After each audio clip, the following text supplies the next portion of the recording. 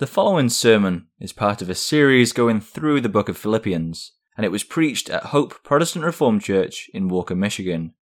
For more sermons, please visit our sermon audio page. It is our hope and prayer that this content is edifying for you. We read this morning from Philippians chapter 4. We continue our series in this epistle of Paul to the Philippians. We do so this morning by considering verses 6 and 7. 6 and 7 of Philippians 4.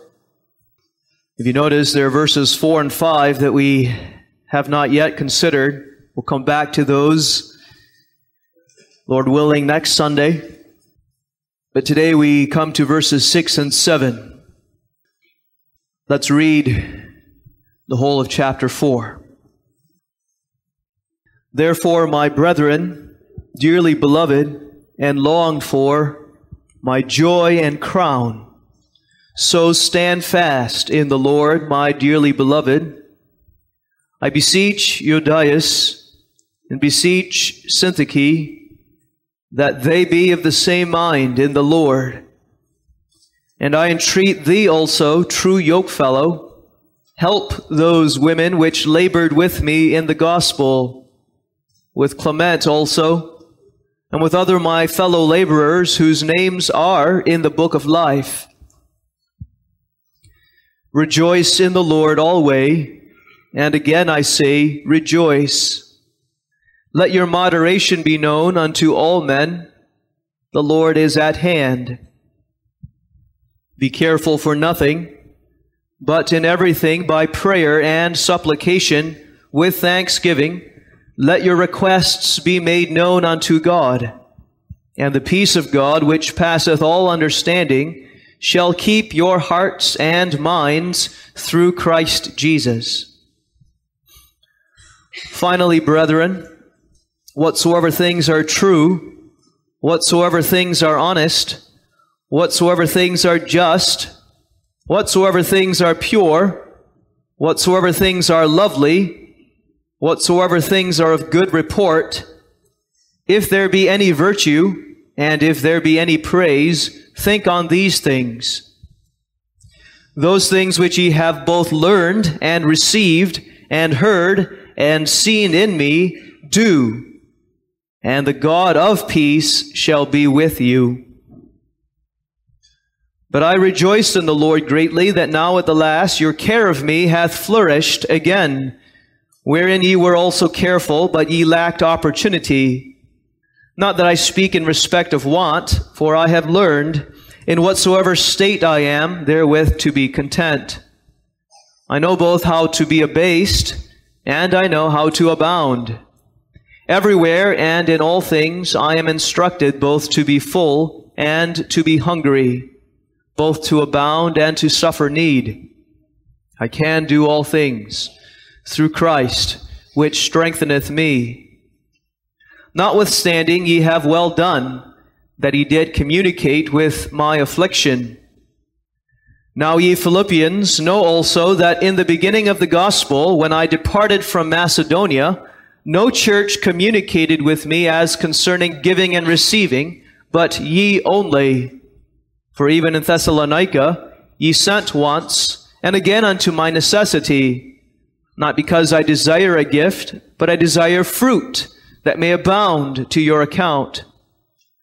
But I have all and abound. I am full, having received of Epaphroditus the things which were sent from you, an odor of sweet smell, a sacrifice acceptable, well-pleasing to God. But my God shall supply all your need, according to his riches in glory by Christ Jesus. Now unto God and our Father be glory forever and ever. Amen. Salute every saint in Christ Jesus. The brethren which are with me greet you. All the saints salute you, chiefly they that are of Caesar's household. The grace of our Lord Jesus Christ be with you all. Amen. The text this morning is verses 6 and 7. Let's reread those verses. Philippians 4, 6 and 7. Be careful for nothing, but in everything by prayer and supplication, with thanksgiving, let your requests be made known unto God. And the peace of God, which passeth all understanding, shall keep your hearts and minds through Christ Jesus. On the basis of God's Word, on the basis of our Lord Jesus Christ's Word to His church this morning, I admonish you, be careful for nothing. Which means, be anxious for nothing. Worry not at all. And as you hear that word, may Christ Jesus Himself speak to you by His Holy Spirit, so that there is a peace upon the waters of your soul, a peace that passeth understanding, a peace that rules in your heart so as to guard you from worry and sin. Beloved in the Lord Jesus Christ, your hearts are under attack. You know that when verse 7 speaks of the peace of God which keeps or guards our minds and hearts, the implication is that our hearts are under attack. That's why there is a necessity for keeping and guarding. There are all kinds of enemies that attack you. You know your threefold enemy, the devil. You know the world. You know your sinful nature that assaults you every day, and that you have no strength of yourself to stand under those attacks. You know your heart is weak. You know there are attacks against the Church of Jesus Christ on every front. You know there is attack of false doctrine. You know there's attack of sin and temptations of sins of all kinds. But there's one specific attack that we need to focus on. One attack that is especially shaking us even today, this morning. An attack that tempts you to make bad decisions, rash choices. And that attack is the attack of worry itself. It is an anxiety attack, not as a psychologist may define an anxiety or a panic attack, but a real attack of worry. You hear in the Protestant Reformed churches of accusations. You hear about the act of separation, and you worry. Some of you are anxious as you hear and read accusations, and you worry, asking yourself, what if the PRC really is apostatizing? What will this do to me, to my children? Some are anxious, worried, because though they may not believe the accusations, they have family members who join in the act of separation, and they worry about what will happen to their loved ones. Some are worried because of changes in the churches, all kinds of changes that are taking place right now, and change is worrisome to us in general. And that's only worry about church matters, is it not? We have so many other things that we worry about that our minds tend to spin off onto. We worry about the government. Often we're so consumed with church matters that we focus on them, and then we spin off as we hear in the news of what's taking place in the government, and we worry about those things as well. Corruptions in the government, conspiracies that may be taking place in the powers of our country and world. We worry about the economy. We worry about our finances. We worry about our health and the viruses which attack us. We worry about our children and what they will face in the last days and the persecution that may come upon them. We worry about what other people are thinking of us. We get so focused on all the potential evils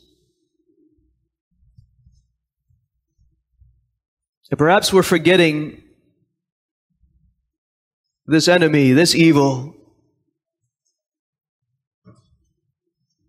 the enemy of worry itself, which, like a spy, children, think of a spy.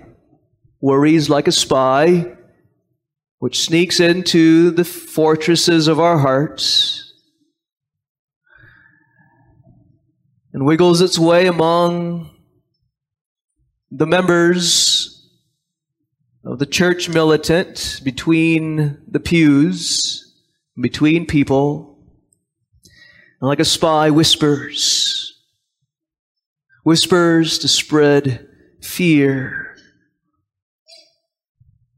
among the ranks of the church militant. It's an enemy itself. And today the sword of the Spirit, which is the Word of God, is wielded against worry itself. Jesus Christ Himself speaks. Nothing. Worry about nothing. Significantly, Paul and the Philippian church, we can say, had many things to worry about. They were in similar circumstances. Now think about how we are in similar circumstances to what the Philippian church in Paul's day experienced. Paul was in prison in Rome. He faced the very real possibility of the sentence of death. But Paul and the Philippian church were not only tempted to worry about death, but they were tempted to worry about the fact that the church was going to lose perhaps a good minister, a very influential minister. What would the churches do without Paul, they asked. They worried. Along with that, Paul warned the Philippians of false teachers. That's what we considered in chapter 3. False teachers were around the church. Judaizer theology and antinomian ideas were around the church. They worried. In the immediate context, we saw how there was division in the church. Remember Judaeus and Syntyche.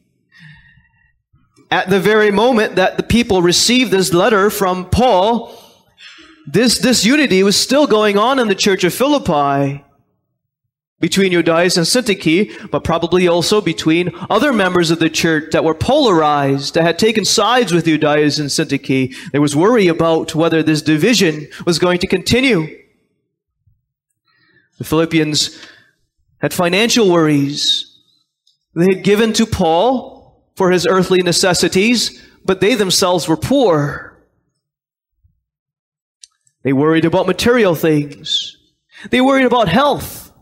They had sent Epaphroditus to Paul, and remember, Epaphroditus had fallen sick. They worried about his health as well. And amidst all of these occasions for worry, Paul says,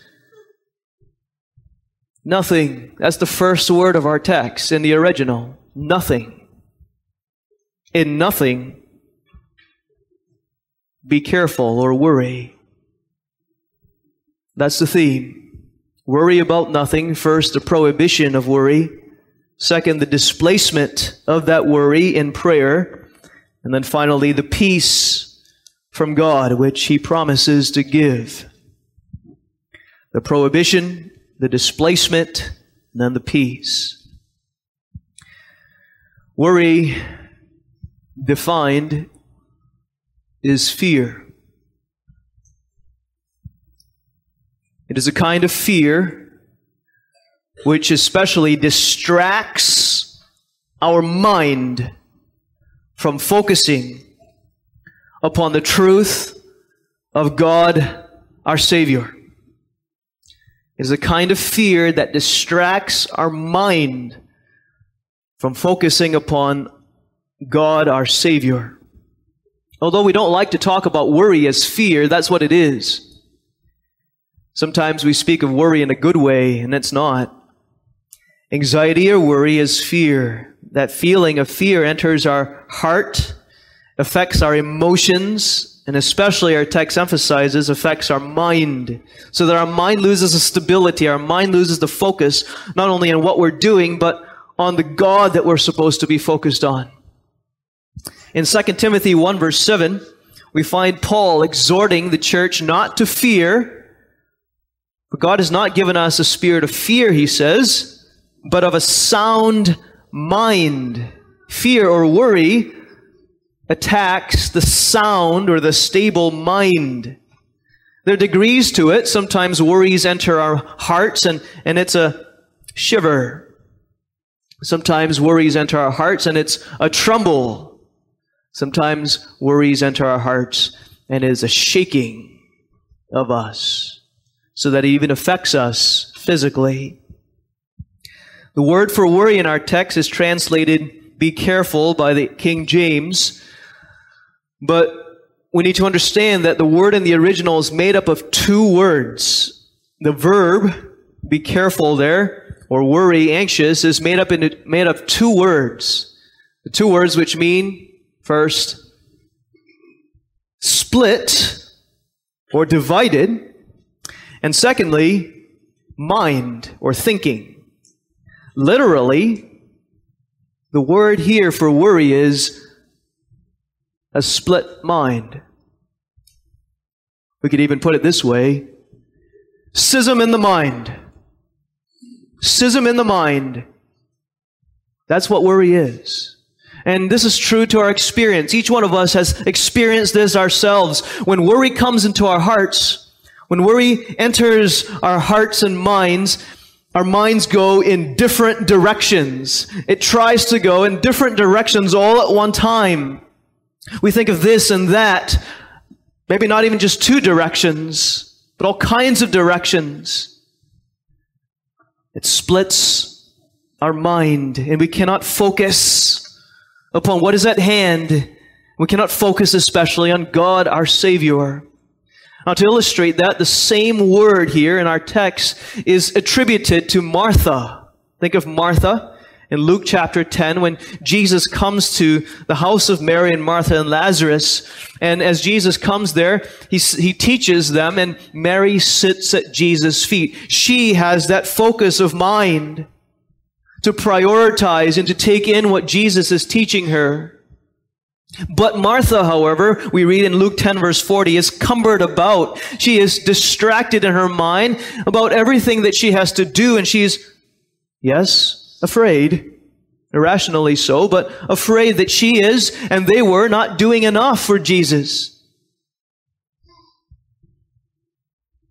So much so that she dared to rebuke Jesus. "Dost thou not care that my sister hath left me to serve alone?" she says.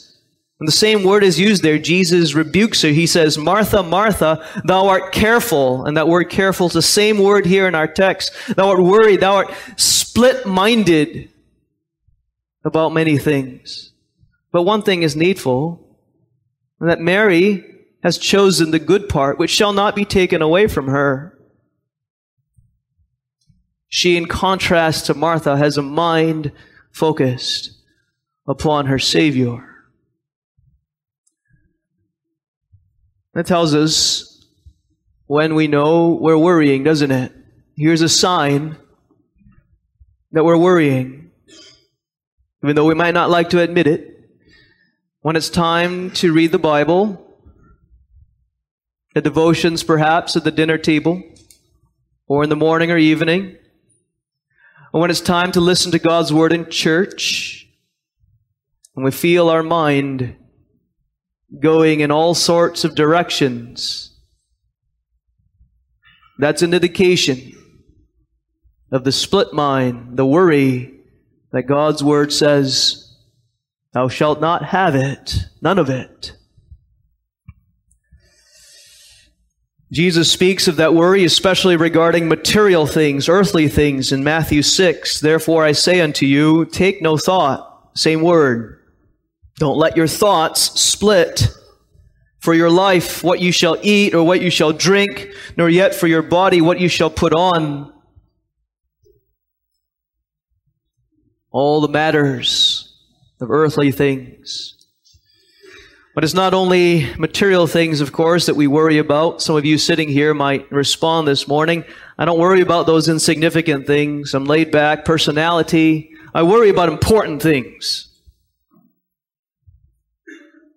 about death, about what will happen after death, about cancer, about church matters, about what's going on in the Christian schools, what's going to happen to them, about my children and grandchildren. And Paul says, nothing. First word. Be careful for nothing.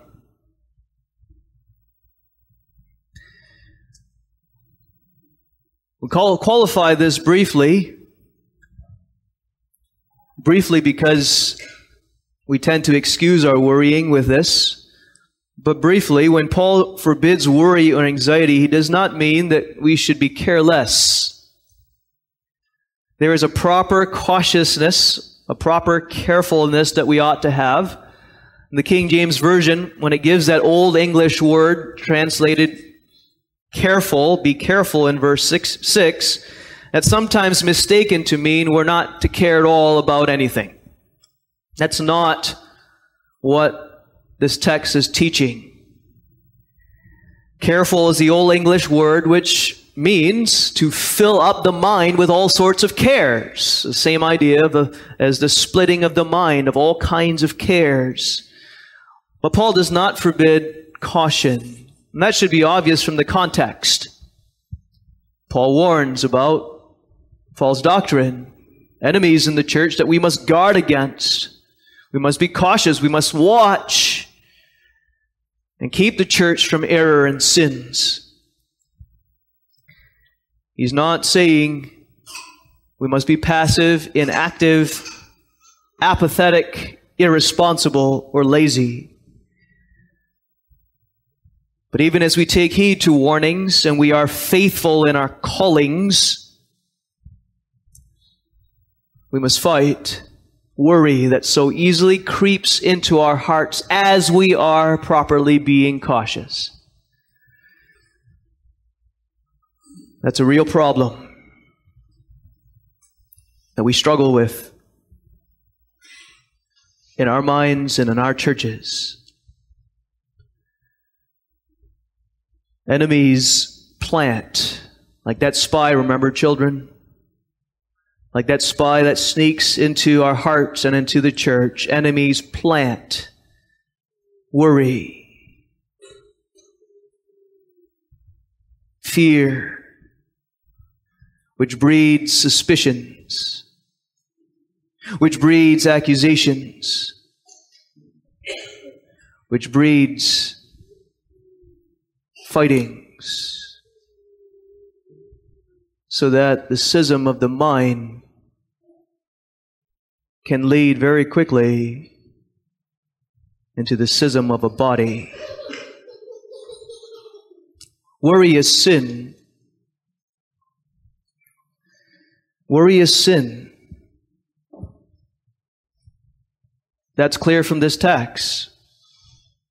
The Holy Spirit, through Paul, says very clearly, be careful for nothing. It's a command. It's in the imperative. Jesus in Matthew 6 says, take no thought, worry not. It's a command of Jesus himself. And so, to do the opposite of what Jesus commands and the Spirit commands here in our text is clearly sin.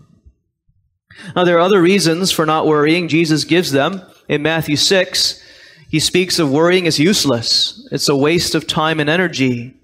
Which of you, by taking thought or worrying, can add 1 cubit unto his stature? Some of you worry about not getting tall enough, children. Not growing as fast as I want to grow. Well, worrying doesn't help you grow, Jesus says. But that's to be applied to anything. Worrying doesn't help the situation. It's useless. Another reason Jesus gives is that worrying is senseless. Often what we worry about doesn't actually come to pass.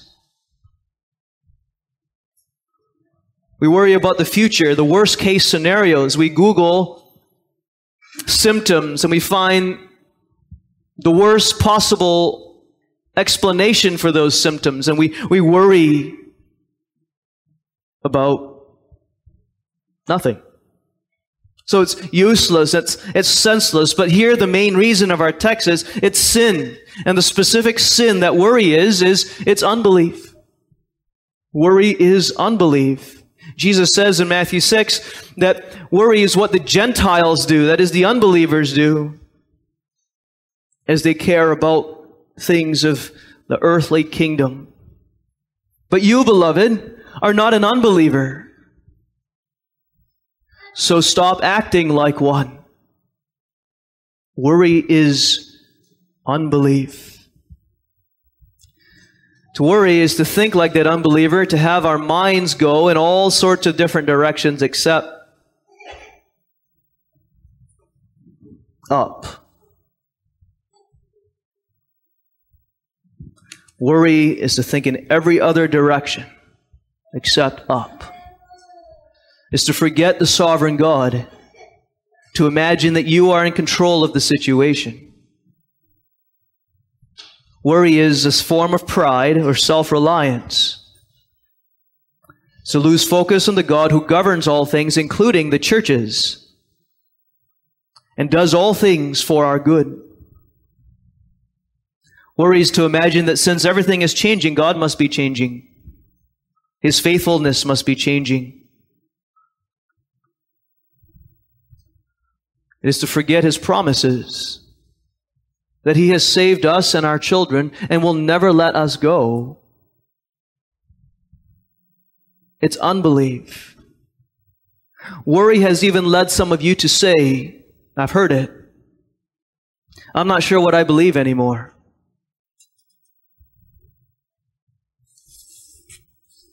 Worry is unbelief. Cast all your care upon Him. 1 Peter 5, verse 6. That's the opposite of worry. Why? For He careth for you. He does. Worry itself is sin, and worry leads to all kinds of other sins. I already hinted at that. That's implied in verse 7 too, when we read, the peace of God shall keep or guard your hearts and minds. That keeping and guarding is not only from worry itself, but from all kinds of other sins that crowd in with worry. When we worry instead of trust or believe in our God, our minds make rash judgments. When we worry, parents, we've all sensed this, when we start worrying about our job, we worry about our money, we worry about these things in life, we get grumpy and we sin against our children. When we worry, we go into the internet and we hold on to anything that, ironically, will increase our worry. Worry evolves into all kinds of sins, suspicions, anger, bitterness, and doubts. And they can destroy not only you, but the church. Think of the Midianites, children. We recently studied that in catechism, the time of the judges in Gideon's time. The Midianites were in their tents, and Gideon and his servant heard in one of the tents the worrying of the Midianites. They had a dream. And because of that dream, they were talking to each other and they were worrying each other. And that worrying drove them crazy. So that as soon as they heard the sound of trumpets and clay pots breaking, all those Midianites who had the worry in their hearts woke up. They ran in all directions and they attacked one another. It's quite an illustration of what worry does. It actually infiltrates an army. It enters, divides, and conquers. It's sin, and it leads to many other sins. Instead of worry, we're called rather in our text to pray. Notice the word nothing in contrast to the word everything. In nothing, be careful or worry or be anxious, but rather in everything, pray. In everything, by prayer and supplication, with thanksgiving, let your requests be made known unto God. The idea is that everything that you would worry about, everything that you feel your heart and mind desire to worry about and mull over in your mind, take everything and make the worrying nothing, and take everything you would worry about and rather pray about them. Bring it to God in prayer. Don't just stop worrying, but replace it with prayer. That's the calling of the text. Don't just put off the old man's sin of worry, but put on the new man's work of prayer. Kill off worry in the way of resurrecting prayer. It is the divinely prescribed manner of combating the spy or enemy of worry. This is the example of Scripture. When the Assyrians surrounded King Hezekiah, and Rabshakeh, remember, the captain of Sennacherib's army, stood outside the walls of Jerusalem and spoke intentionally in the words of the Jewish language so that the people on the walls and in the city would begin to worry. What did Hezekiah do? He took his worries, the worries of God's people, and he entered into the temple and he prayed. When Daniel heard the decree of King Darius that no one should worship any god and pray to any god lest he be thrown into the lion's den, Daniel prayed, as was his custom. When Nehemiah the cupbearer stood before the king, King Artaxerxes, and the king began to question him, and he felt the worry, the anxiety creep into his heart, not knowing what to say, his mind froze, and Nehemiah, we read, pray to the God of heaven.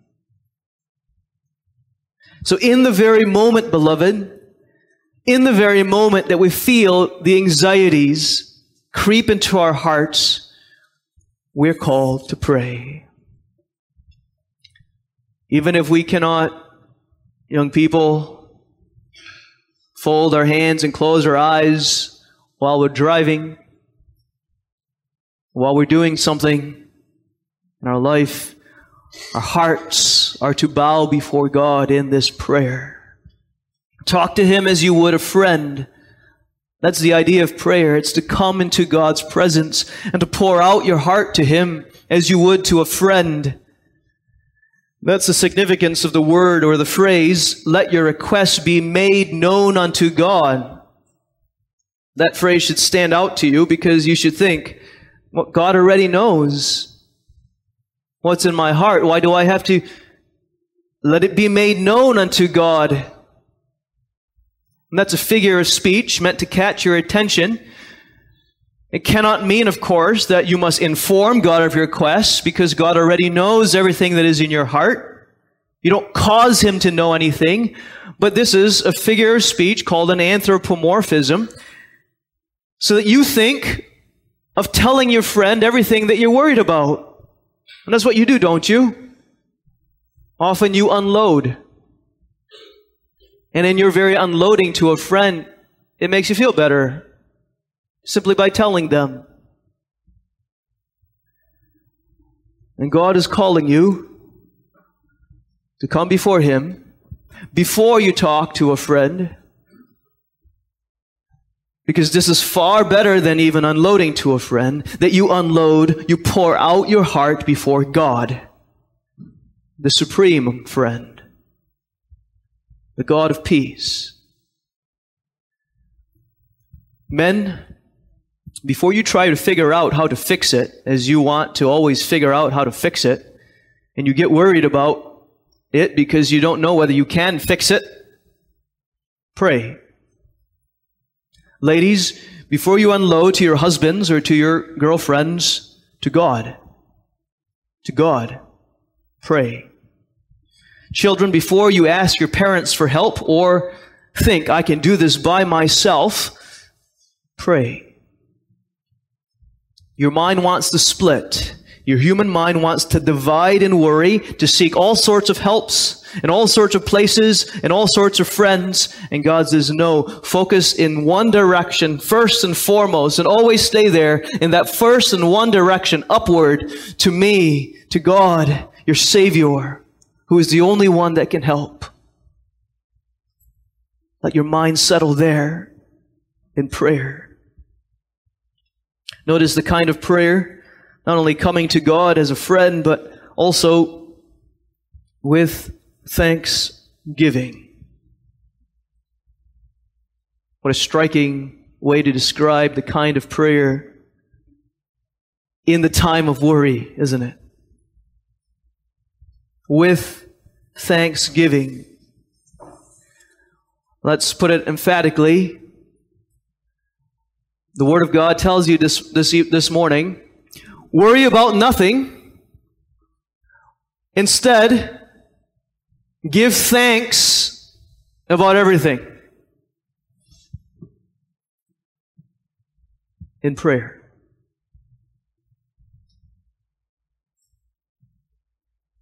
This is essential to prayer.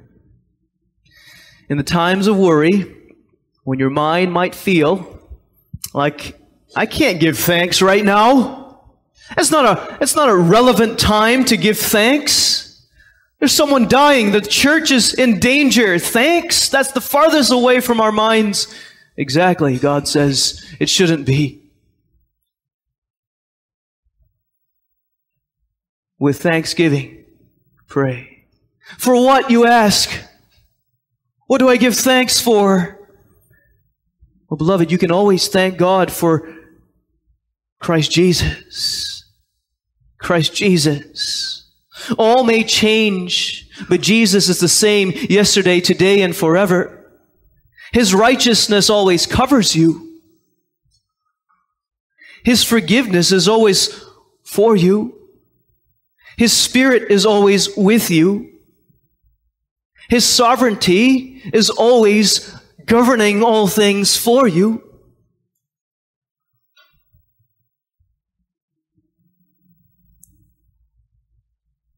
Thanksgiving should always be in our hearts. And so God says, prayer. Take the chief means of thanks. In the time of worry, and give thanks, especially for the cross of Jesus Christ. Give thanks. And it is as we fill our minds with prayer, it is in the way of prayer with thanksgiving, you see, that faith casts out the unbelief of worry. Is as our minds trust in God in the way of prayer,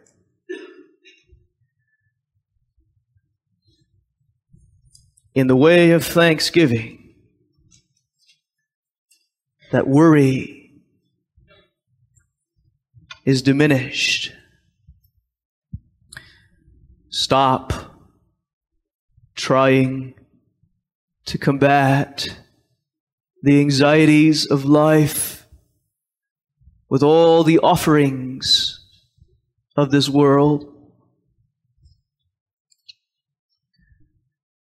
The world offers all kinds of things.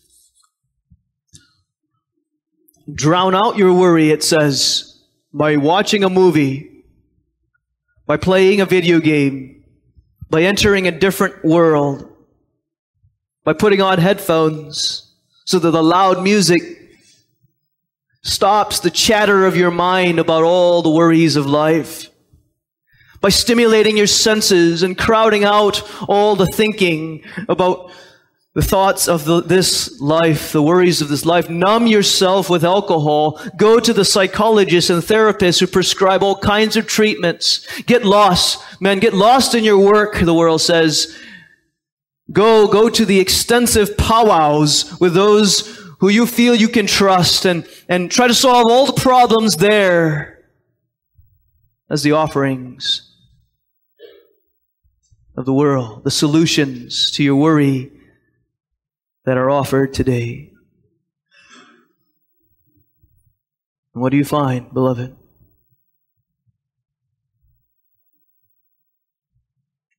Just more worry.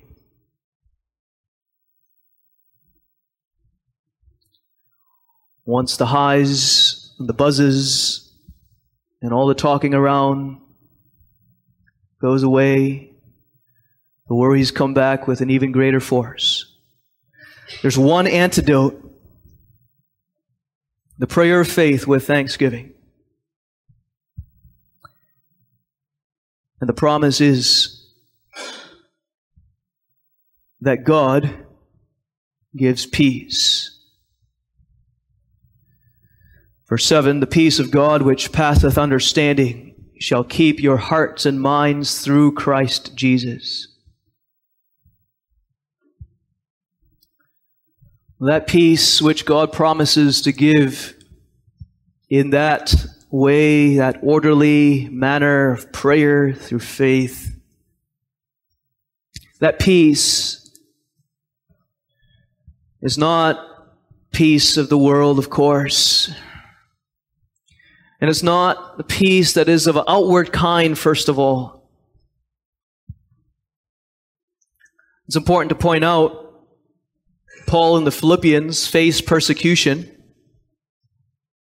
Paul had to stand before Caesar soon. That wasn't going to change. Outward forms of peace weren't there very much for Paul. The Philippians still would continue to have hardships in the church among members. There would still be false teachers and errors that attack the church on every side. They would still have financial hardships. And beloved, Hope Protestant Reformed Church, my brothers and sisters, I love you. And I will do all I can to seek for peace among fellow members in this church and in our denomination. But that's not the peace that God promises to give to you. He may, but the peace in our text is not no trouble at all. It's not no warfare at all. It's not easy family and church relationships. The peace of God that Scripture tells us He will surely give is an internal peace of heart and mind. Of heart and mind, our text says. So that even while persecution rages, even while false teachers speak, even while there is controversy, and even if institutions are destroyed, there is peace within the soul. This peace, first and foremost, is the gospel of peace.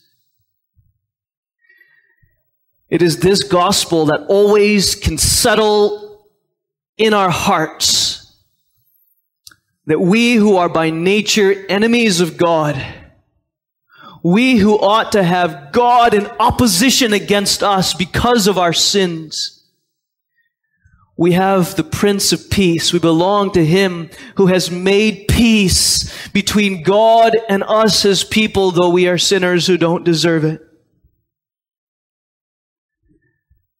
The gospel of peace is that this sovereign God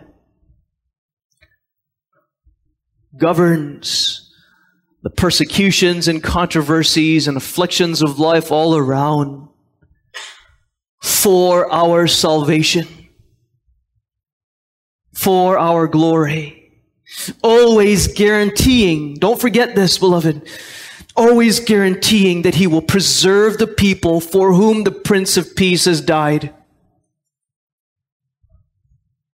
I don't care all the threats that come upon us and upon you. Those who believe in Jesus Christ need not fear the threats of destruction as you put your trust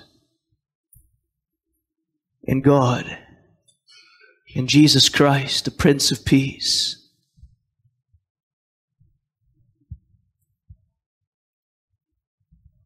He assures us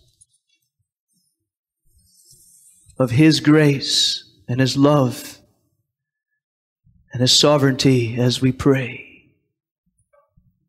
And that gospel of peace calms our hearts.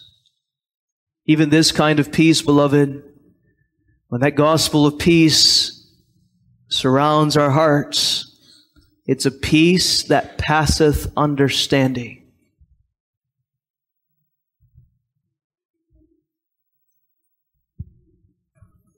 That doesn't mean that this peace comes without our mind's understanding. That's not what that phrase means. Obviously, it comes as God guides us with our hearts and minds to think upon His Word, upon His gospel of peace. But the peace that passeth understanding is this: the quality of this peace exceeds our understanding. It is beyond our expectations. It far surpasses the kind of peace we thought we could have in the first place. For example, you've experienced this too. Many of you have. You prayed, didn't you? You prayed for the peace as you anticipated death. And the Lord gave. He gave you peace to settle your hearts far more than you thought possible.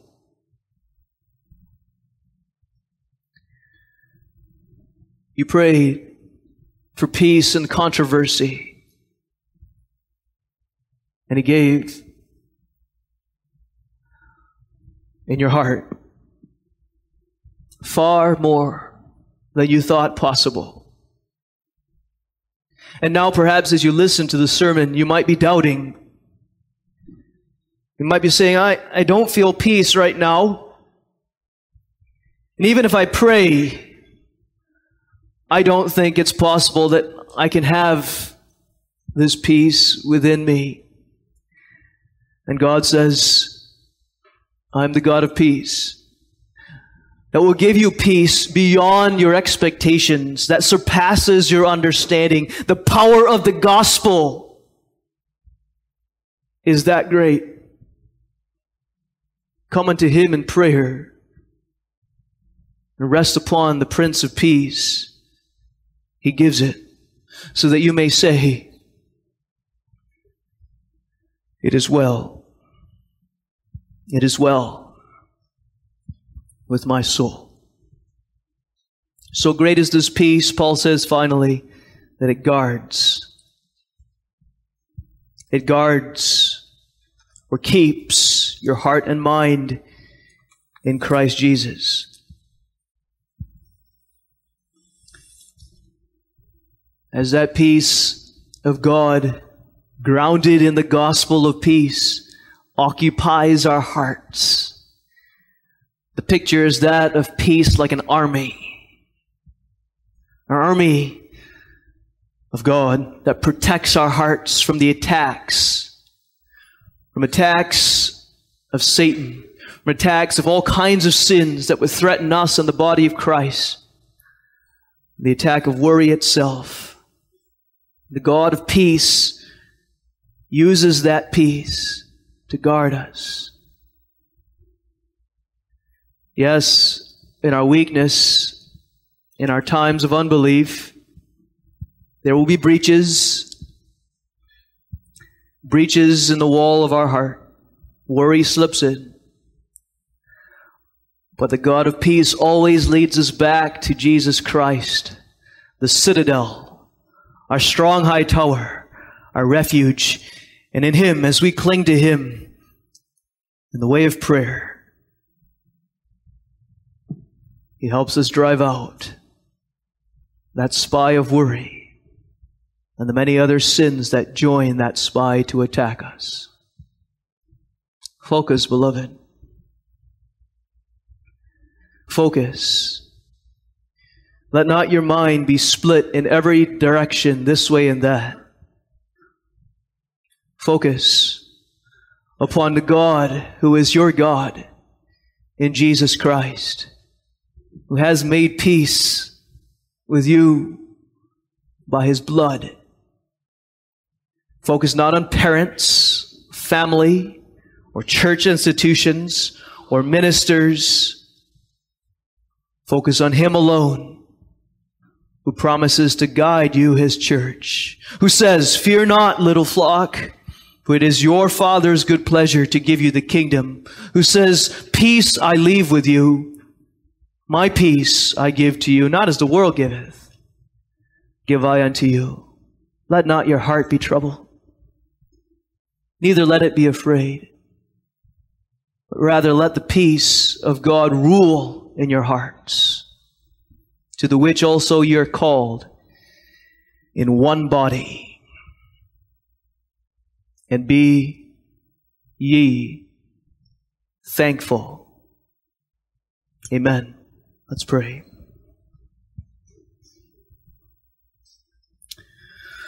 O God of peace, we confess our sin of worry, our sin of unbelief, and many other sins which we have succumbed to as a result of that fear. The enemy of worry has attacked us.